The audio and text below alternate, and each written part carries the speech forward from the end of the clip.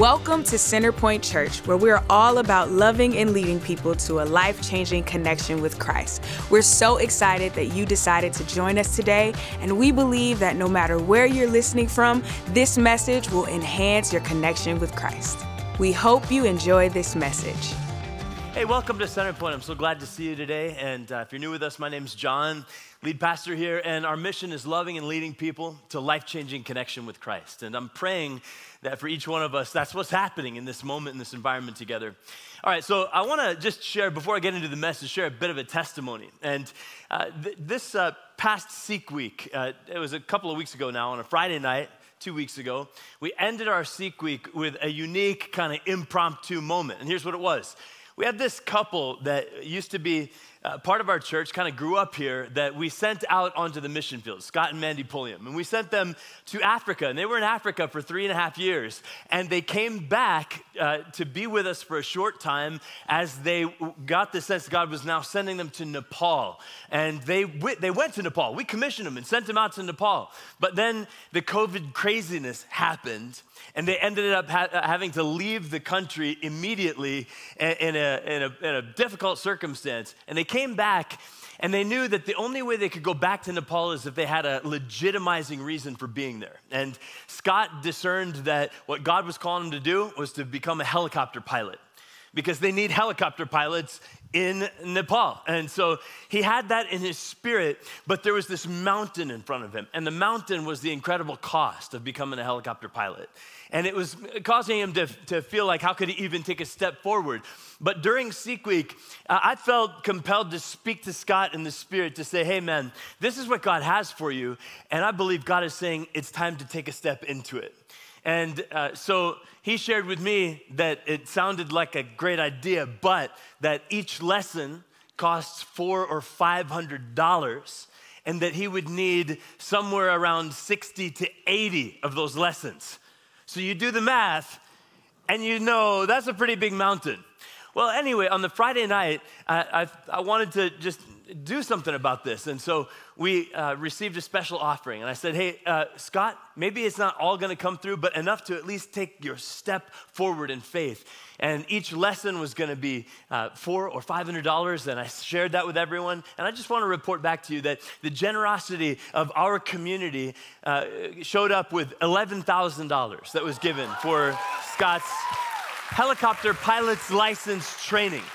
And I just love that in addition to saying, yeah, we're going to tithe and make sure that our mission here is growing, that enough people in this church family said, but also we want to make sure that what God wants to do far beyond this place can happen. And this one was very unique because we don't get to, hear the testimony next week. Like, hey, there's this person in Nepal that found God's love. It's going to take a couple years.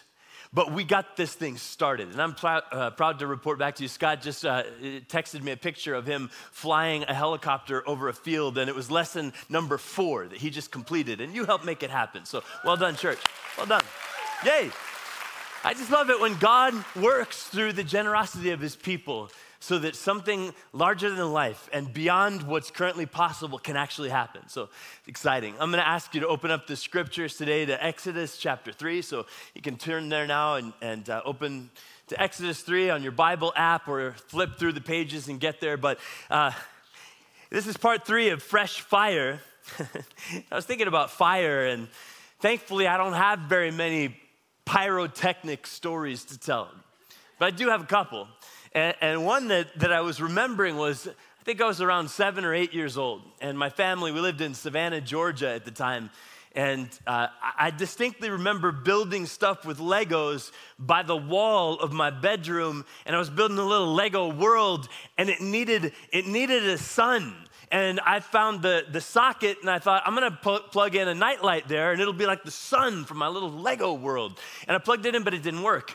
And I figured the bulb was broken, so I started trying to unscrew the bulb, and I guess somehow I turned it the wrong way, but the glass of the little bulb cracked, And so I got shards of glass in this little thing, and I figure it's broken, but I didn't want to get cut. So I shoved paper into this little thing because I was a smart little 7 or 8 year old. Shoved paper onto that glass, protect my hands. And then I thought, maybe this wire thing is why the bulb isn't working, and maybe I could figure out a solution. The next thing I know, I'm digging around finding a paper clip, and I took a paper clip and I jammed that in there too. I figured that'll make this thing work, right? And I shove it into the outlet, and then it like sizzles, sets the paper on fire, and I run and I get my cup of water from my nightstand and I throw it on the thing, shuts off the power in the whole house, or at least that circuit. I thank God for circuit breakers and adults. That was my big takeaway from that moment. But that fire that I just shared about is a natural kind of a fire. And in that case, an accidental, dangerous kind of natural fire. But as we switch into the scriptures right now, we're discovering something completely different, and it's supernatural fire. And in this series, what I'm praying for is that for many of us who have been on a journey of faith for a while, that through this message series, that some of us would catch a new sense of the fire of God in our lives, and that we'd be changed because of it. And for others of us that maybe this is new for us, I'm praying that you would get lit up by the fire of God in your life, the supernatural fire of God. And so we're turning to Exodus chapter 3 right now, and this is this moment where it's Old Testament. It's before God's people have been set free from slavery in Egypt, but that's what's about to happen. And in this particular moment of scripture, God is proverbially tagging Moses, wrong guy, tapping Moses on the shoulder to say, you're it. And so with all that in mind, we'll jump into Exodus chapter 3, verse 1. So one day Moses was tending the flock of his father-in-law, Jethro, the priest of Midian. And he led the flock far into the wilderness and came to Sinai, the mountain of God. There, the angel of the Lord appeared to him in a blazing fire from the middle of a bush. And Moses stared in amazement through the bush. Though the bush was engulfed in flames, it didn't burn up. This is amazing, Moses said to himself. Why isn't that bush burning up? I must go see it. And when the Lord saw Moses coming to take a closer look, God called to him from the middle of the bush. Moses, Moses, here I am, Moses replied. Do not come any closer. The Lord warned, take off your sandals, for you're standing on holy ground. I'm the God of your father, the God of Abraham, the God of Isaac, the God of Jacob, when Moses heard this, he covered his face because he was afraid to look at God. This is one of those moments that if you've been a believer for a long time or you've been in church a long time, you've probably heard this before. And if we're not taking care, this can be so familiar that we kind of just read right through it like, okay, next, what else? But we have to pause. We have to recognize this moment. It's one of the most iconic, emblematic moments that there can be. I mean, it's been depicted in movies and cartoons and then countless thousands of pieces of artwork. And it's this moment that it has to be in our minds. And I love how it's sometimes depicted, like in art, sometimes it's depicted in any number of ways, but sometimes it's this one where it's the kind of old man in the sky touching him, or it's the straightforward representation of the burning bush, or sometimes it's done in CGI like it's ready for a cartoon, but I love these ones where it gets very creative and evocative and almost mysterious and beyond natural altogether. But one of my favorites is this one, where there's just a close-up of the foot of Moses, sandal off to the side, because he knows and he has heard that this moment is unlike any other, and that this moment is meant to transform him. But in order for that transformation to happen, he needs to be willing to step into this moment and to step into it fully aware of just what's happening, just how holy, just how other, just how mysterious and transcendent and supernatural this moment is. And so this moment, I believe it's one where God is showing up in real time. We would call it a theophany. But for Moses, all it was something intriguing taking place that he didn't really understand. We can look back at this and say, oh yeah, that was a theophany, a physical appearance of God himself.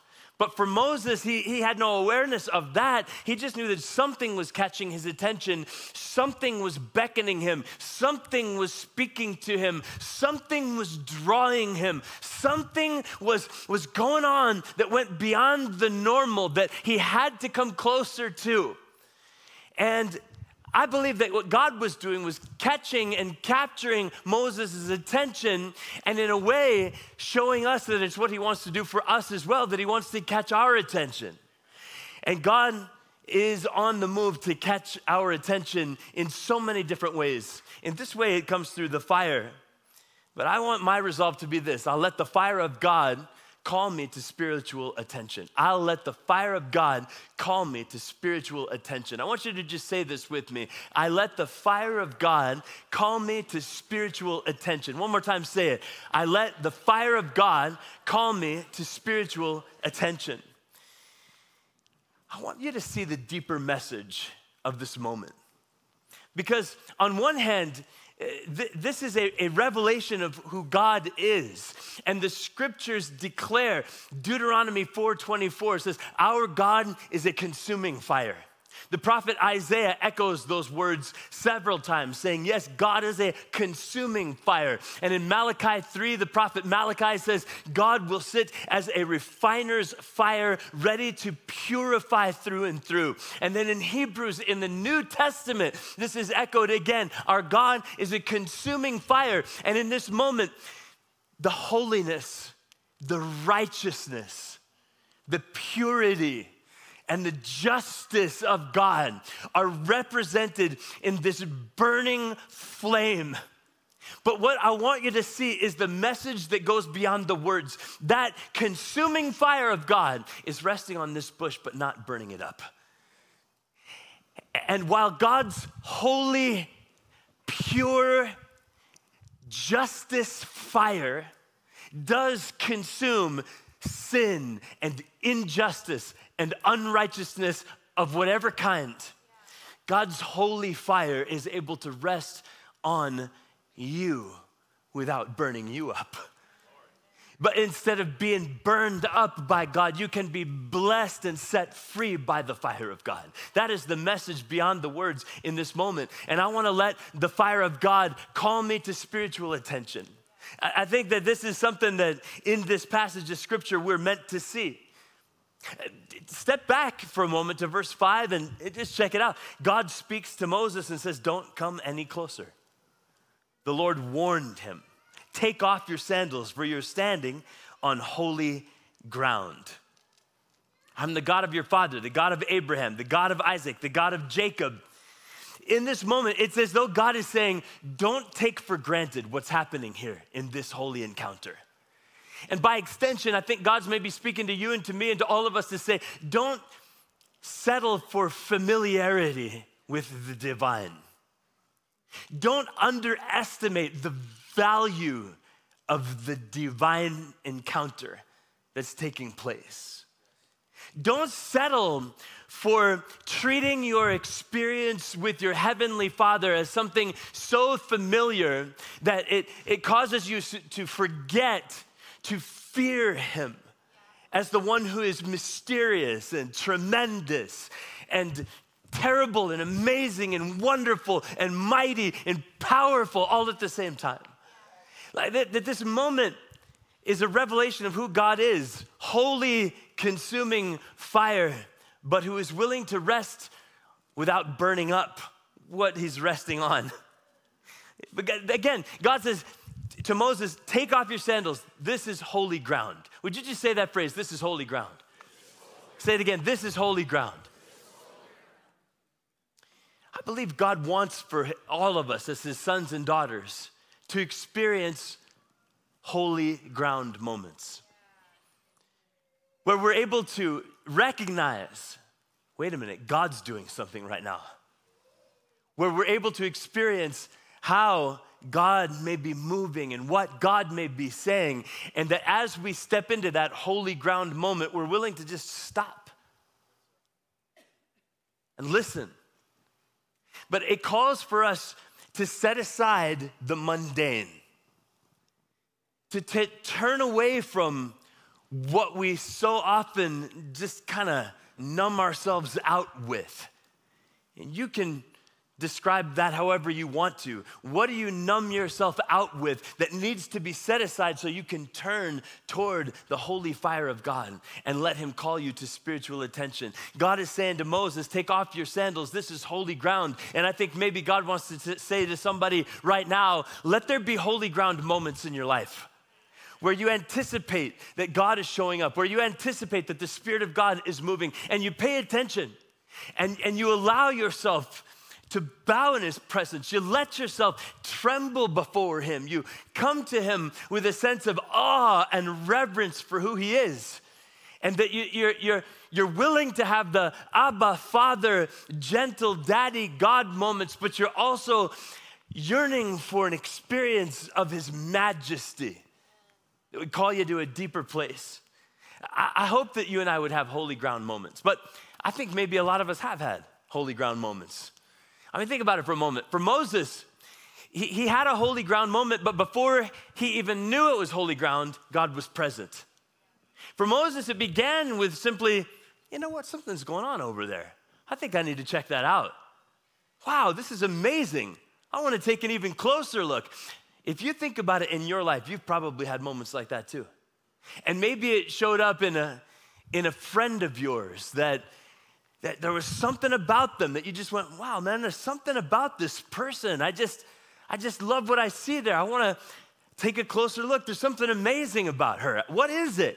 And you know what you came to find? That it was the fire of God burning inside of her that caused you to become aware of something and someone that goes far beyond your here and now with all of its problems and struggles and circumstances. I believe that God wants for every single one of us who are believers to be walking, burning bush kinds of people that can allow others to encounter a sense of the majesty and mighty power of God wherever we go. Moses had this moment where he came closer to what he might have just thought was something intriguing, and God said, kick those sandals off, this is holy ground. Maybe for somebody else here today, it happened because somebody invited you to church and you came and you went, wow, there's something about that. I wonder what that is. I want to take a closer look. And you're getting a little closer now, and it's as though God right now is saying, yeah, this is holy ground. Don't let it be just another thing that you yawn about. It's holy, God says, because I'm present in it. I'm here. It's a holy ground moment. Let me keep reading in verse 7 and following. It says, then the Lord told him, I have certainly seen the oppression of my people in Egypt. I've heard their cries of distress because of their harsh slave drivers. And yes, I'm aware of their suffering. So I have come down to rescue them from the power of the Egyptians and to lead them out of Egypt into their own fertile and spacious land. It is a land flowing with milk and honey, the land where the Canaanites, Hittites, Amorites, Perizzites, Hivites, and Jebusites now live. Look, the cry of the people of Israel has reached me, and now I have seen how harshly the Egyptians abuse them. Now go, for I'm sending you to Pharaoh, and you must lead my people, Israel, out of Egypt. This part of the scripture is full of revelation about who God is. Starting from the first moment where we see God as holy, consuming fire. But here in this moment, there are 4 distinct things that are revealed about the nature of God. And I want you to hear each one of them. First of all, in verse 7, God speaks and says, I've certainly seen the oppression of my people. Would you just read that part of that verse with me? Say it. I have certainly seen the oppression. God has his eyes on you. God has a watch over you. And there is a way that God is observing whatever we're going through. And he sees it. God says, I have certainly seen. Lest you think that I was unaware, I want you to know, I've certainly seen the oppression of my people. And there's something about oppression that God looks at deeply. When somebody's under an authority that's doing them wrong, God's watching. He's looking. He says, I've certainly seen the oppression of my people. And verse 7 says, and I've heard their cries of distress. Why don't you say that out loud? Say, I've heard their cries of distress. God is speaking this word. And I want you to hear this as a revelation about who God is. When you find yourself in that moment where you just don't know what to do and you're on the floor and you're pounding the wood in front of you, you're hitting that carpet and crying out and there's tears coming down your eyes, I want you to know that God hears those cries. He hears each one. And then in verse 7, God says, yes, I'm aware of their suffering. Why don't you say that out loud with me? Say it. God speaks and says, yes, I am aware of their suffering. And he calls it suffering. He doesn't belittle it and say, it's just a little problem. It's just a little struggle. It's suffering. And he sees it for what it is. So we see the heart of God coming through. I have seen the oppression my people are under. I've heard their cries of distress. I'm aware of their suffering, and this includes you. And then God says, so I have come down. I love that. In verse 8, God says, so I have come down to rescue them. Why don't you say that one out loud with me? Say it. So I have come down to rescue them. This is the Lord God Almighty speaking. And God is saying, my heart is that my people would know that I'm here in the middle of their distress and oppression and suffering. I'm here. That I'm not staying far off. I'm not gonna be distant. I'm gonna be right there with my people, even in the middle of the suffering that they're going through. But this is how I'm gonna do it. Verse 10. Now go. I want you to say this full verse out loud with me. God says, ready? Now go, for I am sending you to Pharaoh. You must lead my people Israel out of Egypt. God is here revealing his heart of compassion for his people, but he's also revealing his plan for how his compassion is going to be manifest. And so often the way God is going to bring his rescue is through a son or daughter of the Most High who's had encounter with the fire of God and catches fire personally and then is willing to run with some courage and some bravery and some compassion and love right into the hurting, right into the pain, right into the darkness, right into the place where it hurts the most, and to come with the love of God and to say, the fire of God is here because I'm here. This is the model. This is what you see revealed in Scripture. God saying, yep, I have heard the cries. Yes, I'm aware of the suffering. Yes, I've seen the oppression. Now go. Everyone say, now go. Put that verse 10 back up on the screen one more time. God says it. Say it with me. Now go. Say it one more time, just those words. Now go. Now go into the shark-infested waters called where you're working. And where somebody who has the authority is mistreating some people, and show up with the fire of God that can help bring some love and compassion to somebody. Now go into that classroom and allow the fire of God to be alive inside of you so that somebody catches the warmth of God, whether you say his name out loud or not. Now go into that job site and be the one who shows up early and takes care to do it right and helps other people along the way. Now go, now go. This is always part of the kingdom plan of God. We get to have an encounter with the fire of God, not just so that we can feel a little better and feel a little bit more warm for ourselves, but so that we can run into the places where God has us with an assignment from heaven to bring his deliverance and goodness and love and compassion so that people get rescued. This is the kingdom plan. It's what we're made for. Okay, so we see it. Now go, for I'm sending you to Pharaoh. And what I want to do with this is I want to let the fire of God move me into action. And that's the second part of this message. I let the fire of God move me, call me to move me into action. Would you just say that out loud with me? Say it. I let the fire of God call me to move me into action. So, what action is the fire of God calling you into? I can't answer that question for you, but I want you to see what the Lord himself might say to you. What kind of action is the fire of God calling you into?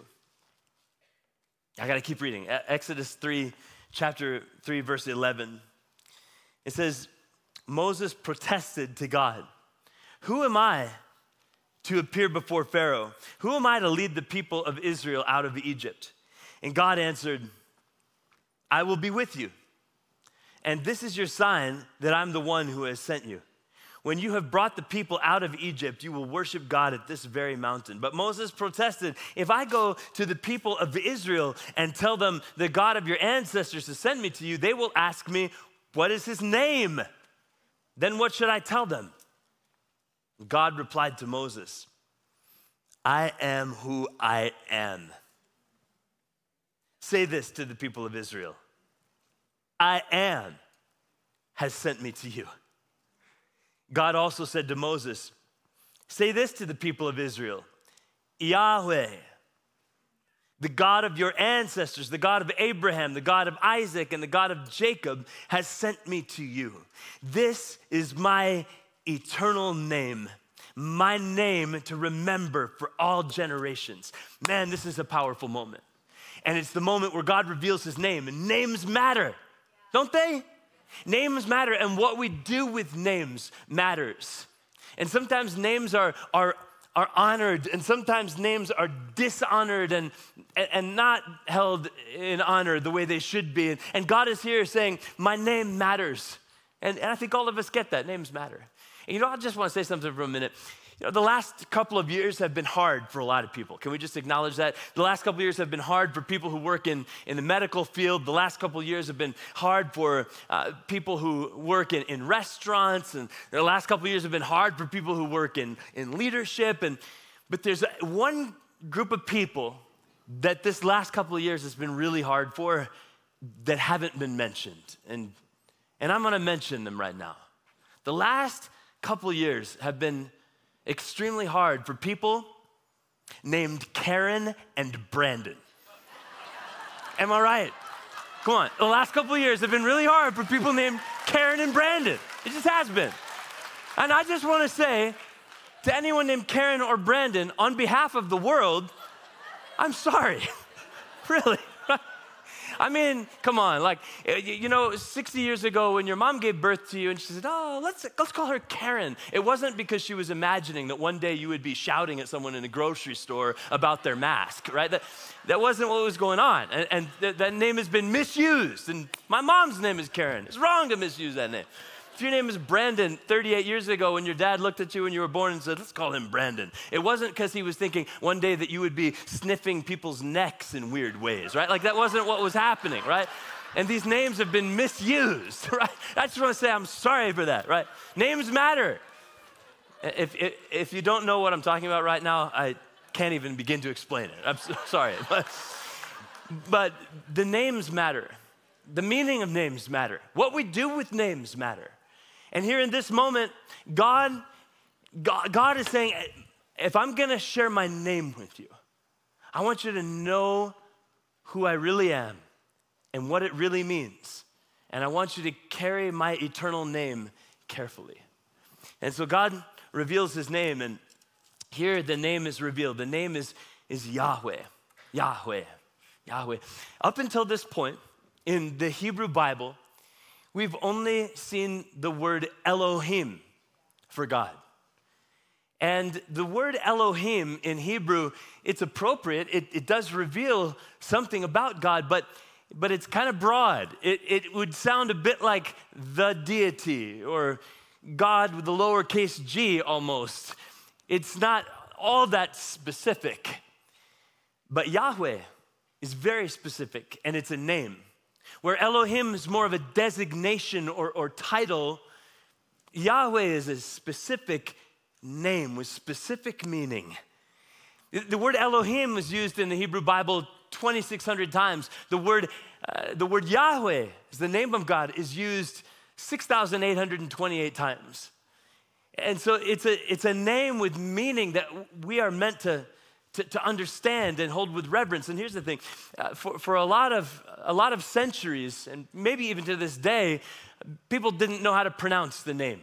And the reason for that is that the Hebrew people, the Jewish faith people, felt that this name is so holy that it should never even be uttered. It's ineffable. You should never even say it out loud, and felt so strongly about this that it was never spoken out loud. The vowels were even removed from the writing of it anywhere, and so you get just the consonants, and no one really knew how to pronounce it.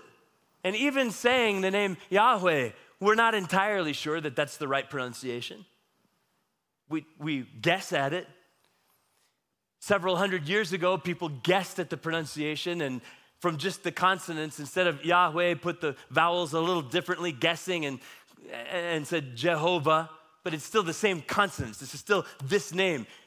If you were just saying the consonants, it would be something like Yahweh, right? So when we say Yahweh, we may be close to the right pronunciation, or we may be a little off, but we know who we're talking about. The one who is the great I am. And God is revealing in his name, saying, this is what you need to know about me. And as he reveals his name, he says it in the past, and the present, and the future. I was, I am, and I will be. I am the God of past, present, and future.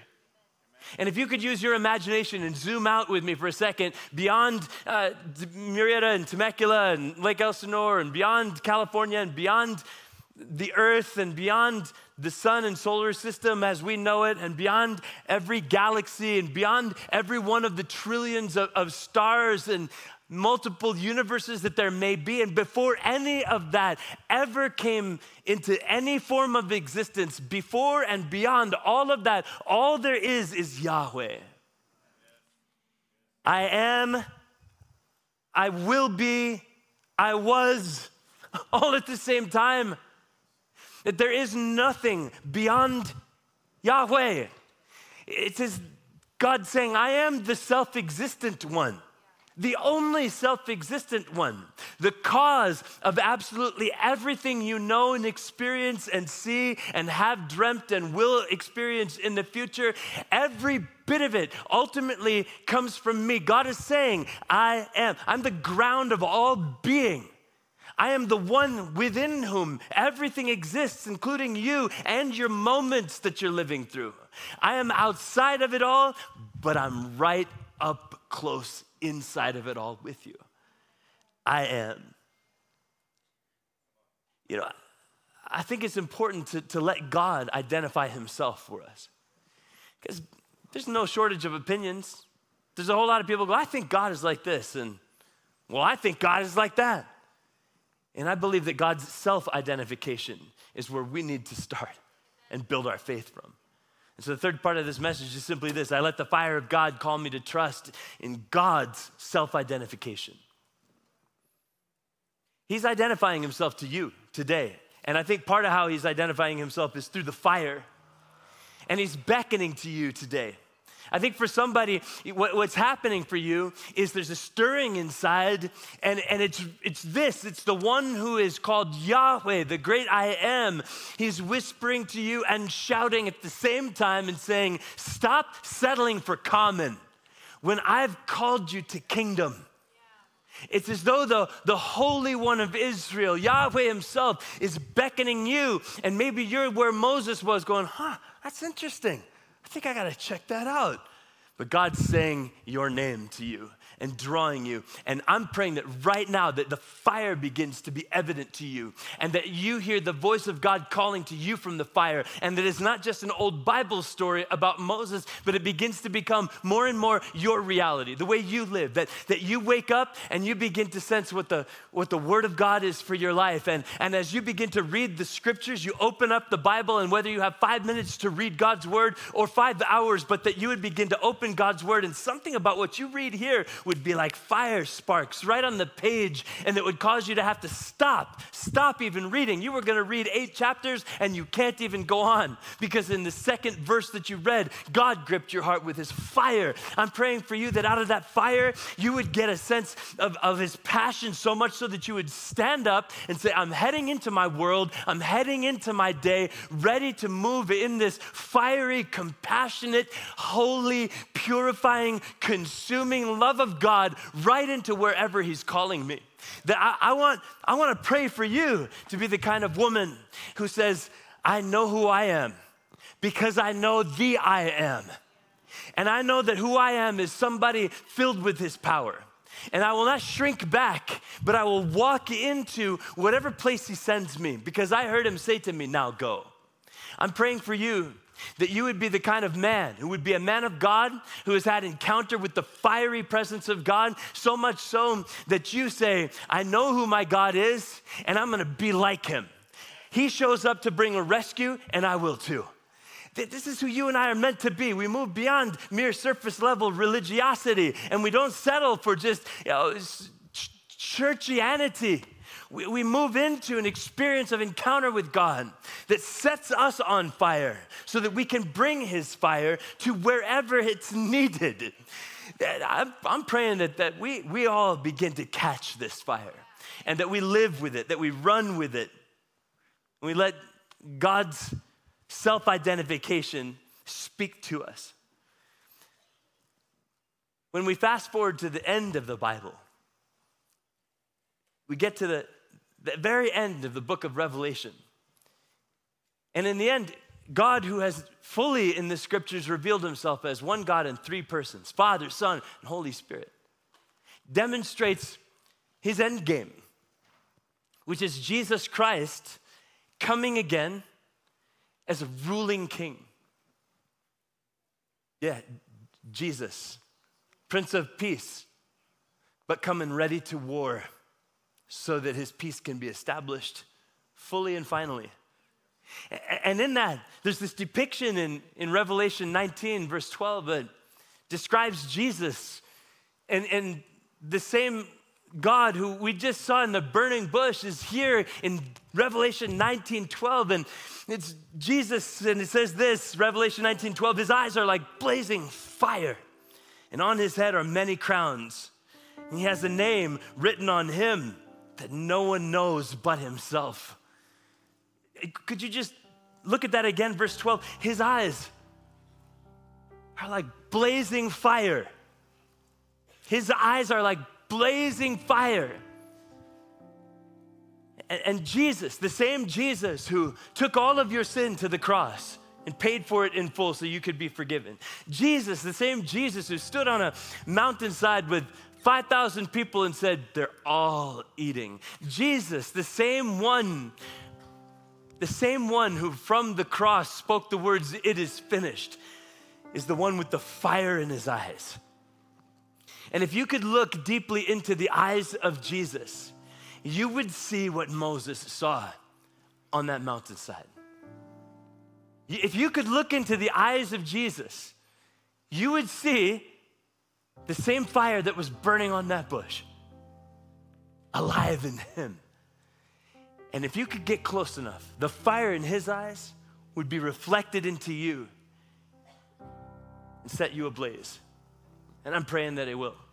Jesus gave his own self-identification.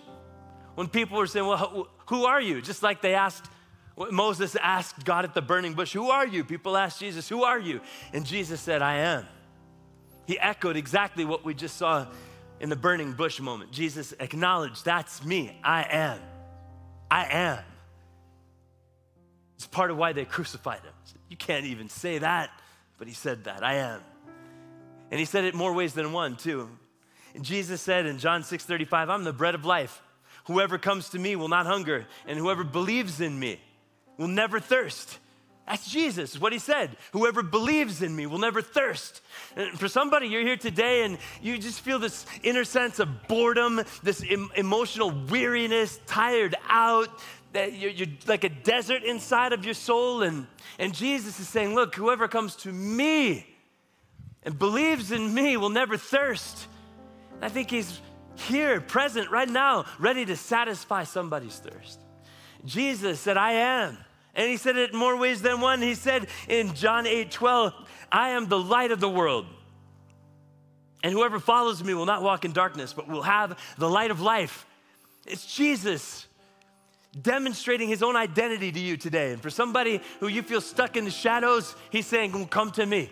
I'm nothing but light. And you'll have it all of my brightness and shining goodness. In John 10:9, Jesus said, I am the door. I am the door. And whoever enters through me will be saved. He'll go out and come in and find pasture.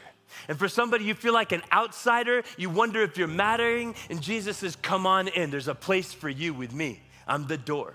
Would you come in? He says that I am. So many ways. And Jesus says it like this in John 10:11, I am the good shepherd. The good shepherd who's willing to lay down his life for the sheep. And for somebody right now, you're wondering about your own worth and your own value, and Jesus is saying, let me tell you about how valuable you are. So valuable that I, as the good shepherd, I'm willing to lay my life down for you all the way. I am, he says, I am the good shepherd, willing to lay down my life for my sheep. In John 11, Jesus says, I am the resurrection and the life, and whoever believes in me will live even if he dies. Jesus is saying to somebody who's afraid of death right now, there's a way for you to be free from the fear of death, and it's through trust in me, because I'm the resurrection and the life, and whoever believes in me will never die. Jesus has that invitation for somebody today. And in John 14:6, Jesus said, I am the way, the truth, and the life, and no one comes to the Father but through me. One more time, I am the way, the truth, and the life.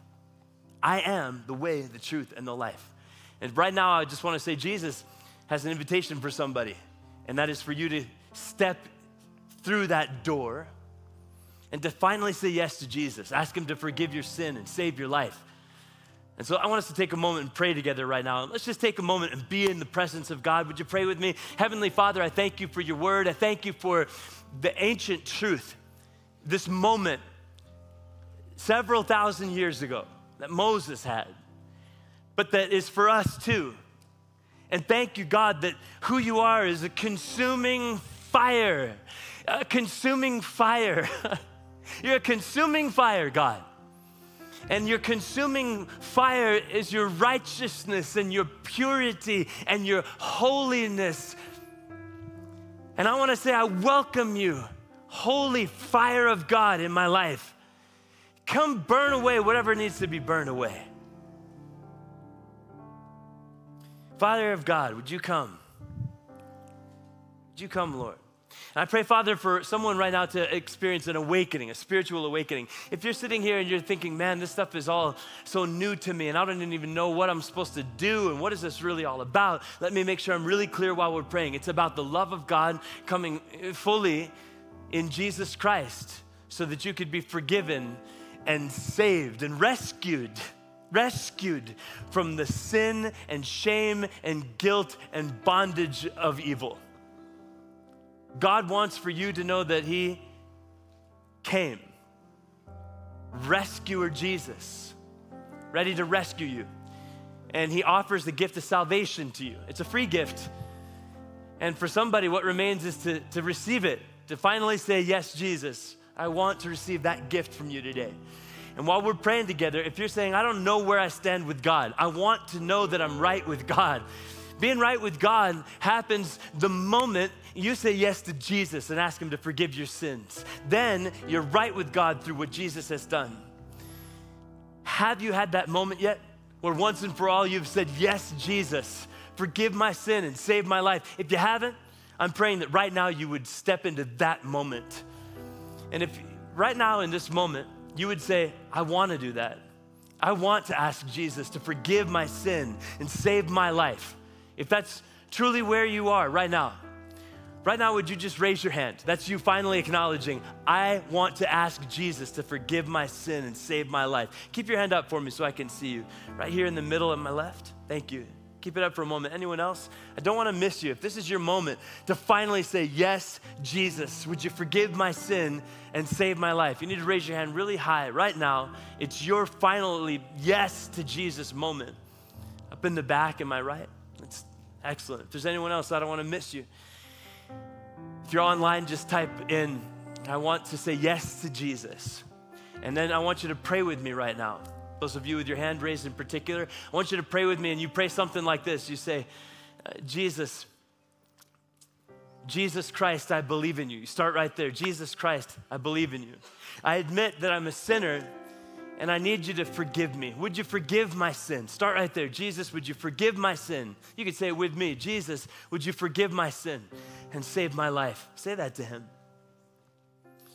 And Jesus, I believe that you're willing to forgive me. And Jesus, I believe that you're alive. Jesus, I believe that you conquered death. So would you come into my life and be Lord over me? And I confess you, Jesus, as Lord over my life. You get to call the shots.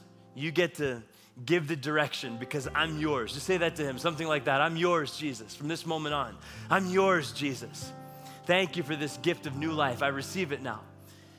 In Jesus' name, thank you, Lord. There's a couple of people that just said yes to Jesus. I think that's worthy of celebration. I think we should say, thank you, God. Every time God makes his love known so that someone can be set free from sin and shame and guilt and experience salvation, that's something to celebrate. I want you to stand to your feet. Let's stay in the presence of God for a moment longer. Let's stay in the presence of God for a moment longer. Okay, so I want to pray for healing right now. Holy Spirit, I'm asking that you would reveal anything in particular that you are wanting to touch right now. Anything in particular, God, that you're wanting to touch in this moment for healing. Ask for a revelation of it. For somebody, the pain you have, the damage in your body, it's right in your collarbone area, up here, and it's immobilizing for you. It causes all this pain. And I want to ask God to touch you and heal you, but I need to know who you are. If that's you up in this area of your body, you're damaged, something's broken, it isn't working right, would you just raise your hand if that's you, if you know this applies to you, right here in my left. Keep your hand up for a moment. I want to make sure we pray for it. It might be a couple of people. It's at least one right here. If there's anyone else, keep your hand up really high. Anyone else? Right over here. So a couple of people from our ministry team come over here and just lay hands on. And Heavenly Father, thank you that from the fiery presence of the consuming fire of God comes the love of God with a flow for healing. And Lord, I thank you for revealing one particular thing out of all the things that anybody could be sick with today, but to pray for somebody in this collarbone area, right by the neck. And if there's anyone else that didn't get their hand raised or wasn't in the room or was outside or online, for each one, God, I pray for your healing power to come. I pray for your healing power to come. Your healing power to come. Thank you, Lord, for your healing power moving in this moment. Holy Spirit, is there anything else that you want to do in this moment? Anything else you want to bring as a release of your love and your goodness? Yeah, somebody else, it's an issue with your foot and the arch of your foot, that area of your foot, it's like it's on fire sometimes, and it's so bad that you hobble around, and you know that it's messing up your ability to live the way you want to live. If that's you, if that word resonates with you, I'm sharing that as what I believe to be a word of knowledge. If it resonates with you, I want you to raise your hand. Bottom of your foot, right over here on my right. Some ministry people, I want you to come over here. Anyone else, raise your hands high right here and here. A couple here and here. Everyone else, right here. Everyone else, you be praying right now. Pray in the Spirit. If you pray in the Spirit, sing in the Spirit. Ask God to bring his healing touch to your brothers and sisters who are suffering. Because haven't we read the scriptures? God said, I have seen their oppression. I'm aware of their suffering. And then in verse 10, God said, now go. So somebody right now go. You lay hands on somebody. Has God ever touched you? Has he ever brought a gift of comfort to you? Has he ever brought some healing to you? Then go right now, go. Somebody with a hand up nearby you, at least go with an extended hand. And would you pray with me right now, all across this room? Would you pray? Fire of God, come. Burn away whatever needs to be burned away. Fire of God, I pray that you would, God, I pray that you would move by your fire to burn away depression right now. God, I pray that by your fire, you would burn away bitterness right now. God, I pray that by your fire, you would burn away hopelessness right now. God, I pray that by your fire, you would burn away suicidal tendencies. God, I pray that right now, by your holy fire, you would burn away despair. And God, I pray that by your holy fire, right now, you would burn away loneliness. God, I pray that by your holy fire, join me, keep praying with me, not just me. What do you want the fire of God to burn away? What do you want the fire of God to burn away in your family? Say it.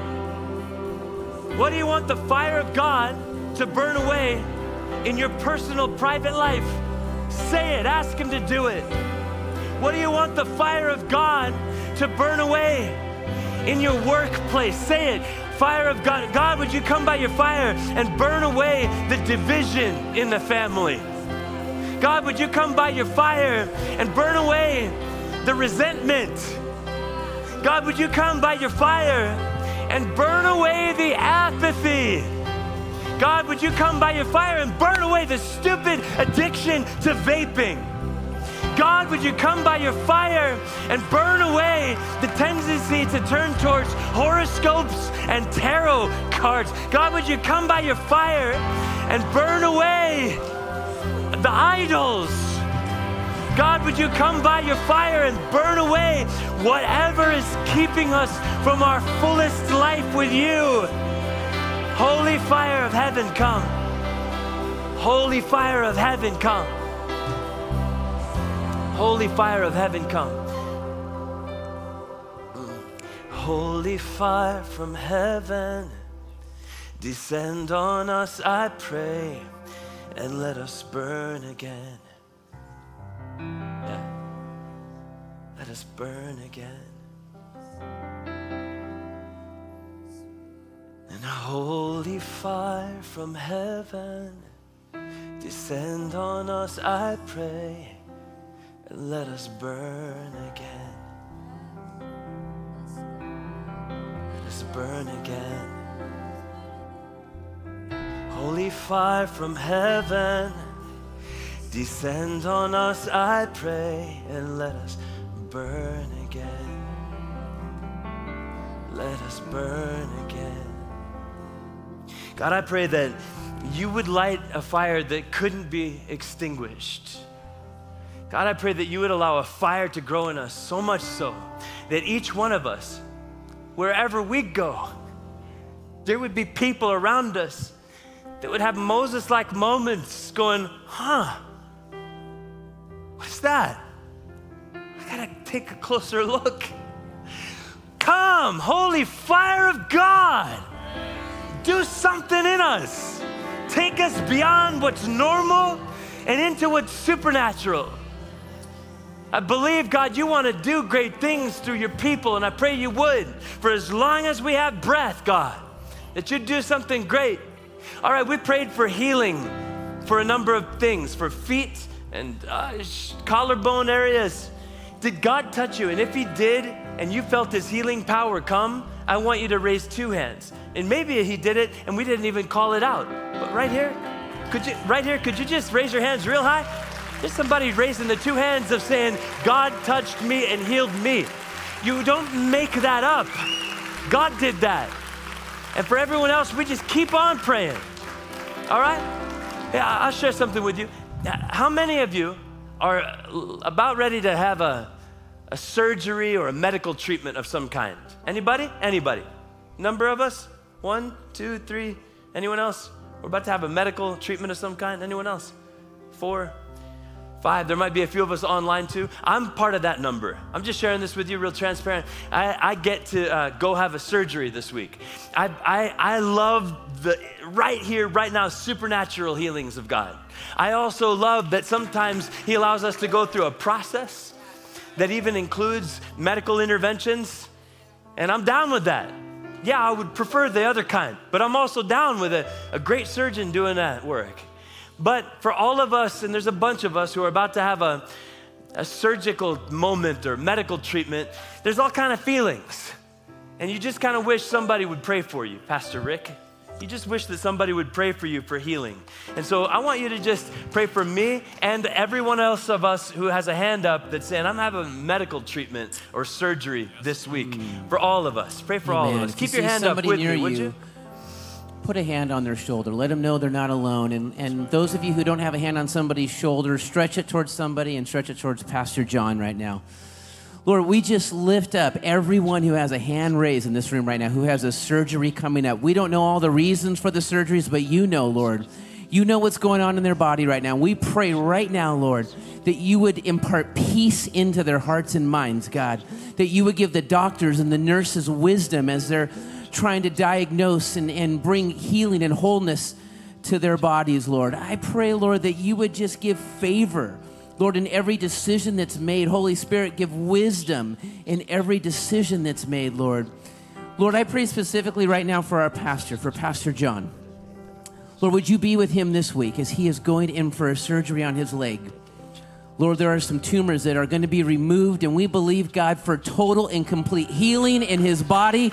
In Jesus' name, Lord, would you touch our pastor, Lord?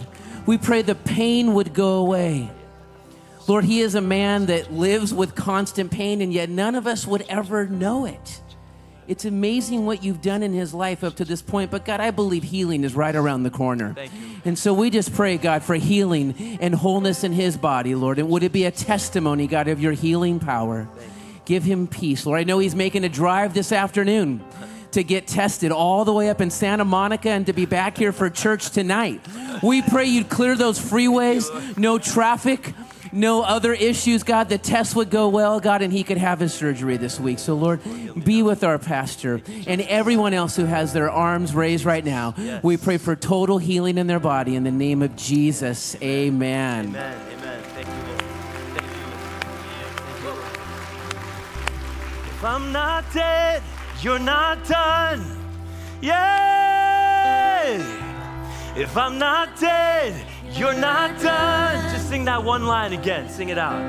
Whoa. I'm not dead, you're not done. And I believe that if I'm not dead, you're not done. This is true, I sing it out. If I'm not dead, you're not done. Whoa, whoa. If I'm not dead, you're not done. If I'm not dead, sing it out. If I'm not dead, you're not done. Greater things are yet to come. Sing that. Greater things are still